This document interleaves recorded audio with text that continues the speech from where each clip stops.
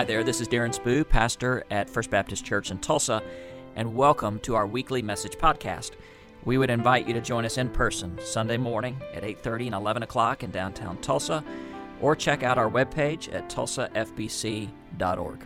God bless you, and have a great week.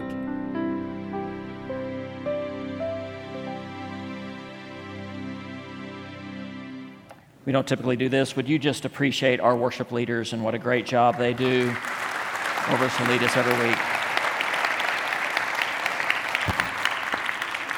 So I love to listen to other pastors preach and teach. Worst case scenario, I learn some things not to do, right? I've often lived with a belief, and I've heard a lot of speakers speak over my time. I've learned that most sermons could be twice as good if they were half as long. You better not agree with that right now. Don't you even twitch, right? But I've heard some pastors teach, and boy, you know what makes a good pilot is they know how to take off and they know how to land. And I want to tell some pastors, land the plane, just land it, right? But they keep just buzzing by the tower and they do another circle. And my preaching professor in seminary said this concerning speaking. He said, when the horse is dead, dismount, right? The time you just quit, you just stop, right? But the best case scenario, I hear some pastors preach, and I can tell they are passionate about the Lord. They love their people. They want to communicate truth. I love to see that happen because I get to see teaching and preaching from another angle instead of sending it out to receive it. And there are some fantastic communicators in my life and in our community that I listen to. Whenever I see a pastor do it well and do it right, I always go back to the 1986 All-Star Game. And two pitchers faced off against one another in that All-Star Game way back in the day. Okay, one was Roger Clemens, the other was Dwight Gooden. Now, you know that in the American League, they had the designated hitter rule, and so American League pitchers would not bat. So here is Roger Clemens stepping up to bat for the first time since he was in high school. Okay, so he's a pitcher, and the person he faces is Dwight Gooden, right? He doesn't have a chance. But Dwight sends a fastball whizzing over home plate, and Roger Clemens turns to Gary Carter, the catcher, and he goes, "Do my pitches look like that?" And Gary Carter said, "Yeah, only faster." And so Roger Clemens went back out to the mound with this sense of empowerment, and he said this, "It's okay to throw hard." That's what I feel sometimes when I see other pastors who do it well. I see him zip a fastball over home plate, and I go, I never want to forget the power of communicating truth and grace. So, that's Acts chapter 20. If you have your Bibles, turn there with me. Paul speaks a lot in the book of Acts, okay? He talks to a lot of people. This is the only time, though, and what makes Acts 20 unique, this is the only time he speaks to a group of Christians. All the other times, he's trying to convince or convert, but this time he's talking to people who are already followers of Jesus, and he's going to zing a couple of fastballs right across home plate. So I want you to remember what we're doing. We're starting this year. By the way, I don't have the answers, but I think this is the right question. I believe this is the right question. What is the Holy Spirit saying to our church? Would you be listening with me? The Holy Spirit is saying we are an unapologetically urban church. We are here in the heart of the city. That's where this church providentially was planted 125 years ago. It has its challenges, but this is where God wants us. I believe the Holy Spirit is saying to us, make disciples instead of making drama. Any church can make drama.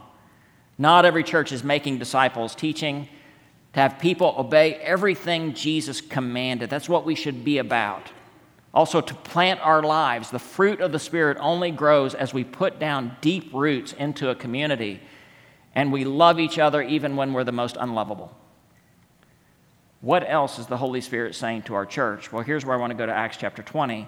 Paul spent 3 years with the church at Ephesus. He knows them well. This is the last time he is going to speak with them. And I believe as Paul talked to the church at Ephesus, so the church at Tulsa may need to hear what Paul has to say, that perhaps the Holy Spirit would say something to these Christians 2,000 years ago and say something to us today. So Paul is actually on his way to Jerusalem. He doesn't go to Ephesus, but he swings by Close, the town of where he's going to embark on a ship. So the Ephesian leaders travel about 30 miles to come meet with him. And so this is Acts chapter 20, starting in verse 17. From Miletus, Paul sent to Ephesus for the elders of the church, and when they arrived, he said to them, "You know how I lived the whole time I was with you, from the first day I came into the province of Asia." Pay attention to verse 19 because it's a 95-mile-per-hour fastball that's about to zip right past us. "I serve the Lord with great humility, with tears, and in the midst of severe testing." If you're a leader, if you're a teacher, if you're a leader in a community group, if you're a deacon, if you're a staff member, if you're a leader in your family, if you lead in any capacity at all, I want you to pay attention to verse 19. There are some leadership principles that Paul reveals about himself right there. He said, "I led with humility." Why is it that Christians are sometimes arrogant? And by the way, I talk from personal experience here. I think we're arrogant because we have this thought, "I know God," implying I know God and you don't. But can we give just a little bit different inflection to that? To say, I know God. I know who He is, and I see how far I have to go. That's the basis of humility, is understanding who He is and who we are not. Here's my best definition of humility here recently, and I forget the author, I stumbled across this, that humility is having a quiet ego. So imagine a pond that's all stirred up, right? It doesn't reflect anything, you just see the pond. But if that pond becomes still, now it can reflect mountains and sky, and its beauty adds to its surroundings. Well, if our ego is in all kinds of turmoil, and that's about me first, people are just going to see our ego. But with a quiet ego, we may very well reflect the face of God to people. Humility, tears. Paul was a person of deep, authentic emotion. Let me encourage you, and I kind of grew up in a day and time where tears were something to be embarrassed about. You don't cry. And then I became a pastor, and you certainly don't want to cry at a funeral to be a distraction to other people. And after a while, you forget to start showing emotion. In fact, my youngest son, a couple of weeks ago, he called me the brick. I don't want to be like that. Let people know that you're a person of genuine emotion. It's okay to show people your emotions, especially if it's affection. And then Paul says, I don't give up. Even in the midst of trial, I keep going. One of my favorite quotes by Winston Churchill, it hangs in my bathroom for a reason. It says, if you're going through hell, keep going. And that was Paul. So that's not a throwaway line. That's also not the basis of what I think the Holy Spirit is saying to our church. I just throw that in there because that's good stuff, okay? So verse 20, you know that I have not hesitated to preach anything that would be helpful to you, but have taught you publicly from house to house. I have declared to both Jews and Greeks that they must turn to God in repentance and have faith in the Lord Jesus. I'm going to skip the next paragraph because Paul is saying, I'm going to Jerusalem, hardship awaits. Verse 25, now I know that none of you among whom I have gone about preaching the kingdom will ever see me again. Therefore I declare to you today that I am innocent of the blood of any of you. Verse 27 is the 102-mile-per-hour fastball that zings across home plate. For I have not hesitated to proclaim to you the whole will of God. What is the Holy Spirit saying to our church? I believe what he said through Paul to the Ephesian church is what he is saying to us. Make sure we proclaim the whole will of God. What in the world does that mean? I want to be very simple about this. Follow my line. When it comes to understanding God, when it comes to thinking about God, when it comes to believing in God, you can follow two paths. One is speculation.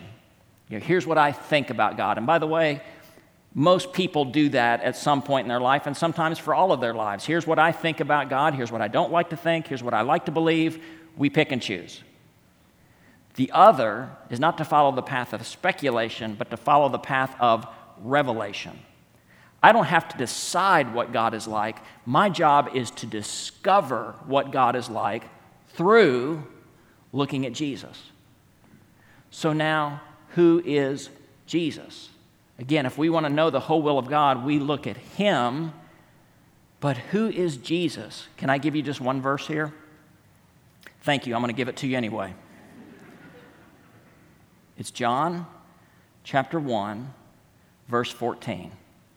Here is my best understanding of the whole will of God, that if we look at Jesus, here's what we see. Here's what John 1:14 says. It says, "The Word became flesh and dwelt among us, and we have seen his glory, the glory of the one and only Son who comes from the Father, full of grace and truth." If we want to know what the whole will of God is, we can speculate about it, or we can follow Revelation. Revelation will lead us to Jesus, and who Jesus is in his fullness, he is both grace and truth. That's what the Holy Spirit is saying to our church. Be people, be a church of grace and truth. Now, here's the problem, and here's what we're going to explore a little bit today. Sometimes it's easy to get lopsided. Sometimes we tend to latch on so much to truth that we forget about grace. Other times we latch on to grace so tightly we forget about truth, and it's not one or the other, it is both and. We are called to be people of truth and people of grace. So, I want to give you a reference here. If you read one book this year, this is a book by Randy Alcorn. I haven't read many of his books, so I don't dislike Randy Alcorn. I just don't have book after book. This is a book given to me by Randy Alcorn called The Grace-Truth Paradox. Now just look at this book. Even if you're not a reader, this is a small book. Just look at it, okay? I think there's even a picture or two in here for you, okay? So it's not reading volume after volume. But the reason I mention this book is, number one, it's a fantastic book, but also I'm drawing heavily on this influence of this book that was actually given to me by a deacon here in this church. Because I think this is profound. We need to be people of both truth and grace. So let's explore that for just a bit, okay? Let's say we are just people of truth. We want to wrap our minds and hearts around God's truth, and we do that so much that we forget about grace. By the way, the word for that is called legalism. And if we become legalistic people, hear me, and some of you know this by experience, legalism will poison the church, and it will push the world away from God. Okay? That's what embracing, and by the way, it's good to embrace truth, but not at the expense of grace. Okay? So here's a couple of clues that you maybe are a little lopsided on the side of truth. By the way, I'm going to reference my notes a little bit more today because I want to say a few things with precision. All right? I don't want to miss any words here. You might lean too much to truth if you focus more on revealing the sins of other people rather than remembering that Jesus Christ removes the sins of other people. You might lean too far to the side of truth if your focus is on revealing the sins of others rather than forgetting that Jesus died to remove those sins. You're more focused on scandal than you are salvation. You're more about pointing a finger than you are reaching out a hand. You also may lean too far to the side of truth if it's more important that you be right rather than be loving. This is a big one. You might tip too far to the side of truth. It's more important that you're right rather than loving. Some of you might know the name Warren Wiersbe. He was a big Bible commentator back in the day. And he goes to speak at a Bible conference, and somebody comes up to him and says, "Well, what Bible translation do you use?"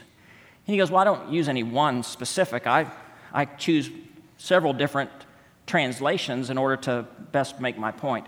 The person got so irritated. They believed that there was only one right translation. They took their finger, they wagged it in Warren Wiersbe's face. They said, "I can't believe you're such a heretic, and I'm leaving right now." And he stormed out, violating the very scripture he was claiming to uphold. Because the Bible says nothing about what translation you use, but it says everything about the kind of temperament that we have. So is it more important that you be right than loving? If so, you might have tipped too far to the side of truth. Now, some of you might know the name Eric Liddell. How many of you have seen the movie Chariots of Fire? Let me see your hands. Oh, it's a great movie. I watched it first as an 11-year-old kid, and I thought, this is the worst movie I've ever seen in my life. It came out the same time as a Star Wars movie, and I was like, why did my parents drag me to this? Obi-Wan Kenobi is calling to me. He wants my life. I must give it to him, right? Now that I'm an adult, I appreciate it a bit more. Eric Liddell is the Flying Scotsman, 1924 Paris Olympics, where he says, when I run, I feel the pleasure of God. So he was the one that in the 100-meter event, he said no because the qualifying heat was on a Sunday, and he would not violate his conscience by running on a Sunday. He held tightly to truth and his conscience. So he was put in the 400-meter race and won gold medal. Here's the rest of the story. Eric Liddell went on to China as a missionary. And when the Japanese invaded China, he got his wife and his child to safety, but he himself was put in an internment camp with men, women, children, and he made it a point to take care of the children in this internment camp and would let them play sports, basketball and hockey and rounders. And I don't even know what rounders are, but it sounds really boring. So he would organize all these games. The only time he would not referee is Sunday. But when he didn't, the children would fight, and there would be consequences and bad things would happen. So you know what he decided to do? He decided to referee on Sunday. I want to quote this next because the wording here is spectacular. Liddell would sacrifice a gold medal for himself in the name of truth, but would bend over backwards for others in the name of grace. Let me say that again. Liddell would sacrifice a gold medal for himself in the name of truth, but he would bend over backwards for others in the name of grace. So, if you tip a little too far to the side of truth, could I just say this one thing? Words are not weapons. Words are meant to be gifts. And let me take it up one other step. The word is not a weapon. The word is a gift. Now let's talk about tipping too far to the other side, because we see this happen too, that people embrace grace at the expense of truth. Here's a couple of clues that maybe you've tipped too far to the other side. One is tolerance has replaced truth as your guiding star. You never want to mention sin, you never want to mention bad things, you never want to make anybody uncomfortable. Well, you know what? Truth is sometimes uncomfortable. And it is. But if tolerance replaces truth, we focus too much on grace with not enough balance.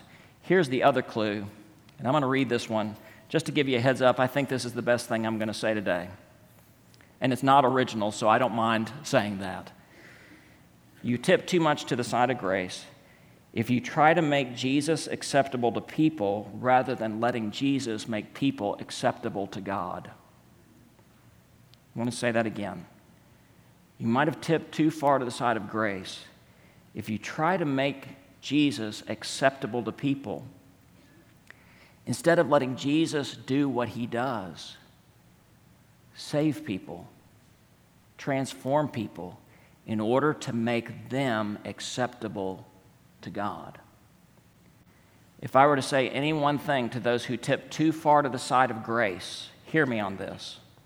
And by the way, I think this is the second best thing I'm going to say today. Grace never calls wrong right. Grace, it's not grace.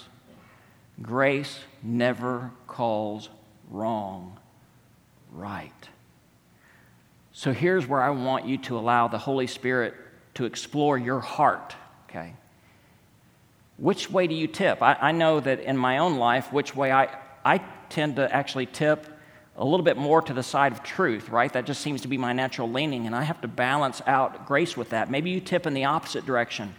But in order to display the whole will of God, can I express to you a frustration that I have? Let me ask that again. Can I express a frustration that I have? I actually like you to talk with me a little bit, but only when I want you to. Otherwise, just keep quiet, all right? So I have a license on my wall that says I'm a Southern Baptist. I graduated from a Southern Baptist seminary, and I'm ordained as a Southern Baptist. So I can make fun of Catholics and Presbyterians and Methodists all in good humor, but I kind of have earned the right to critique from within. You ask anybody, Southern Baptists tip way too far to the side of truth. We have this reputation for being narrow and small-minded, and that's frustrating, okay? And I don't know what to do about it, all right? And whether you agree with that or not, but generally if you tell people I go to a Southern Baptist church, they'll say, what? Yeah. They might give you quizzical looks because we have this denominational reputation of just being narrow. I don't know how to fix it. I don't think there is a way to fix it. But I want you to know that I believe the Holy Spirit is saying to our church, regardless of the reputation of our denomination, or regardless of what has happened in this church in the past, which, in my opinion, is almost all good, we are called today to be people of both truth and grace. Would you agree with me on that? Let's be that kind of people. It always cracks me up when we give a smattering of applause. That's always... I always kind of have to, we don't know what to do in church as Baptists. I'm asking Baptists to clap, which is like asking Baptists to dance. You just don't know what to do. You don't know how to do it. You're afraid the Holy Spirit's going to come up behind you and smack you on the head, you know? Let's be people of both truth and grace. Would you agree with me on that?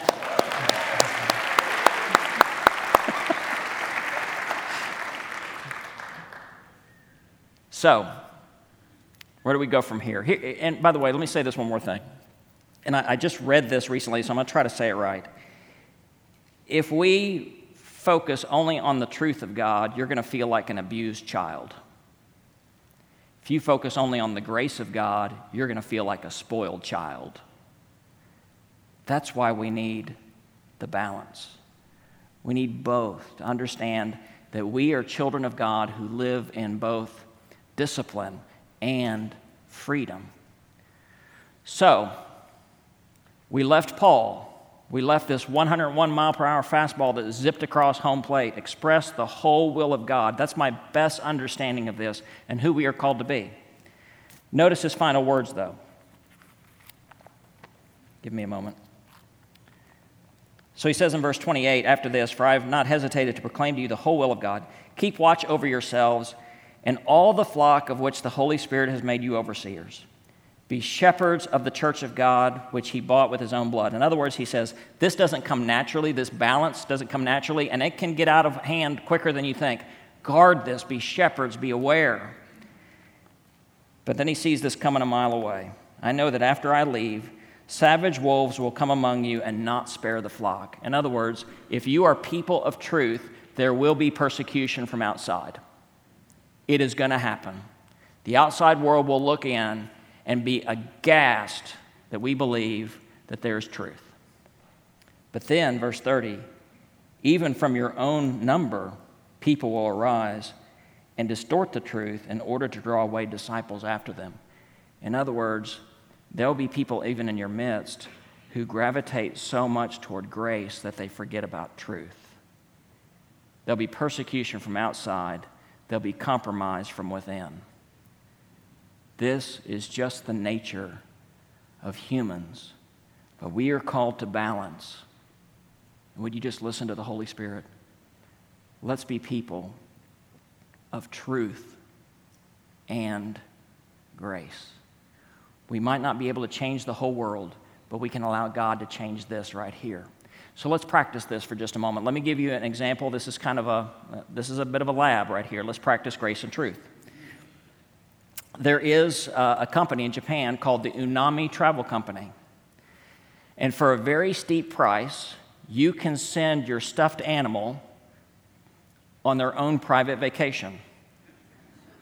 You heard me right. You can pay money. And I love it when the kids come up to the offering box. You know, they often bring their stuffed animals with me, and they want to give them a high five. Yeah, I'm willing to do that. But you can actually pay to send your favorite stuffed animal on a vacation. If you read their website, it says, your stuffed animal will have a great time. No, they won't. It's a stuffed animal, not a person. What you get is pictures of little Snoopy in front of the Eiffel Tower or Donald Duck over here by the Great Wall of China. It's all kinds of crazy, right? So let's practice grace and truth on that. Here's the truth. Some people have more money than they know what to do with. And that's crazy. That's crazy to do that. When there are children in the world who do not have a decent meal, that's just crazy. That's the truth. But now here's grace. The people who do that, and I don't know them specifically, but as I've read comments, these are people who are so busy in life that they can't go take a trip for themselves. And they've lost perspective, and they're looking for joy any place they can find it. Grace and truth. I see people who take advantage of that travel company as people who are trying to outsource adventure because they think they don't have the time. A little bit of grace is called for there. Let me encourage you. Don't outsource the adventure of following Jesus. Here's the great challenge. If you're a person of truth and grace, you're going to have people in the world. If you embrace truth, you're going to have people in the world take shots at you. If you embrace grace, you're going to have people in the church taking shots at you. I tend to think if you have people shooting at you from both sides, you might just be in the right place. And you might be exactly where Jesus walked when he said, remember the woman caught in adultery? Your sins are forgiven. Now go and sin no more. Grace and truth. That's what the Holy Spirit is saying to our church. Let's stand together and pray together.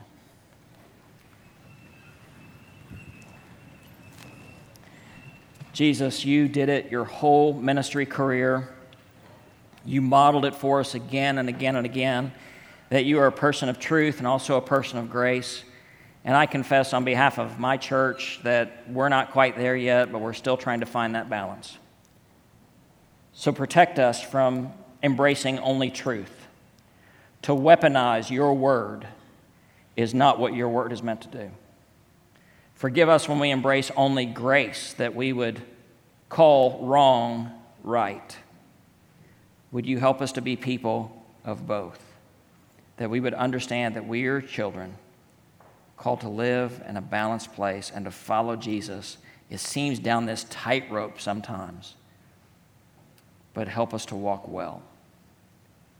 We pray this in the name of Jesus, who is God, who has dwelt among us, full of grace and truth. Amen. If you're looking for grace and truth, here it is. We're trying to aspire to that as a church family. If today you've never followed Jesus, don't outsource your adventure to anyone else. You follow Jesus today. If you're looking for a church, we're not a perfect church, but we want to be a church that tries to follow Jesus with everything we have. During this time as we sing, you're invited to go right across to our follow-up room right here on the other side of this wall and say yes to following Jesus, to say yes to being a part of this church. I will mention one other thing. We're going to sing Amazing Grace this morning. Some of you know your history well enough to know that John Newton wrote this song. He was a slave trader before he became a pastor. He trafficked humans across the Atlantic Ocean. He was responsible for the death and captivity of men and women and children. Then God smacked him with the truth. And it's so fascinating to think that a man who is so confronted with God's truth would then celebrate God's grace. Amazing grace, how sweet the sound that saved a wretch like me. Let's sing together. Let's worship. If you need to respond, you come join me right now in our follow-up room across the hall. Thanks so much for listening to our weekly message podcast. At the end of each worship service on Sunday morning, I offer a simple blessing, and I offer that blessing to you today. May the Lord bless you and keep you. May the Lord make his face shine upon you, and may God grant you peace, both now and forever. Amen.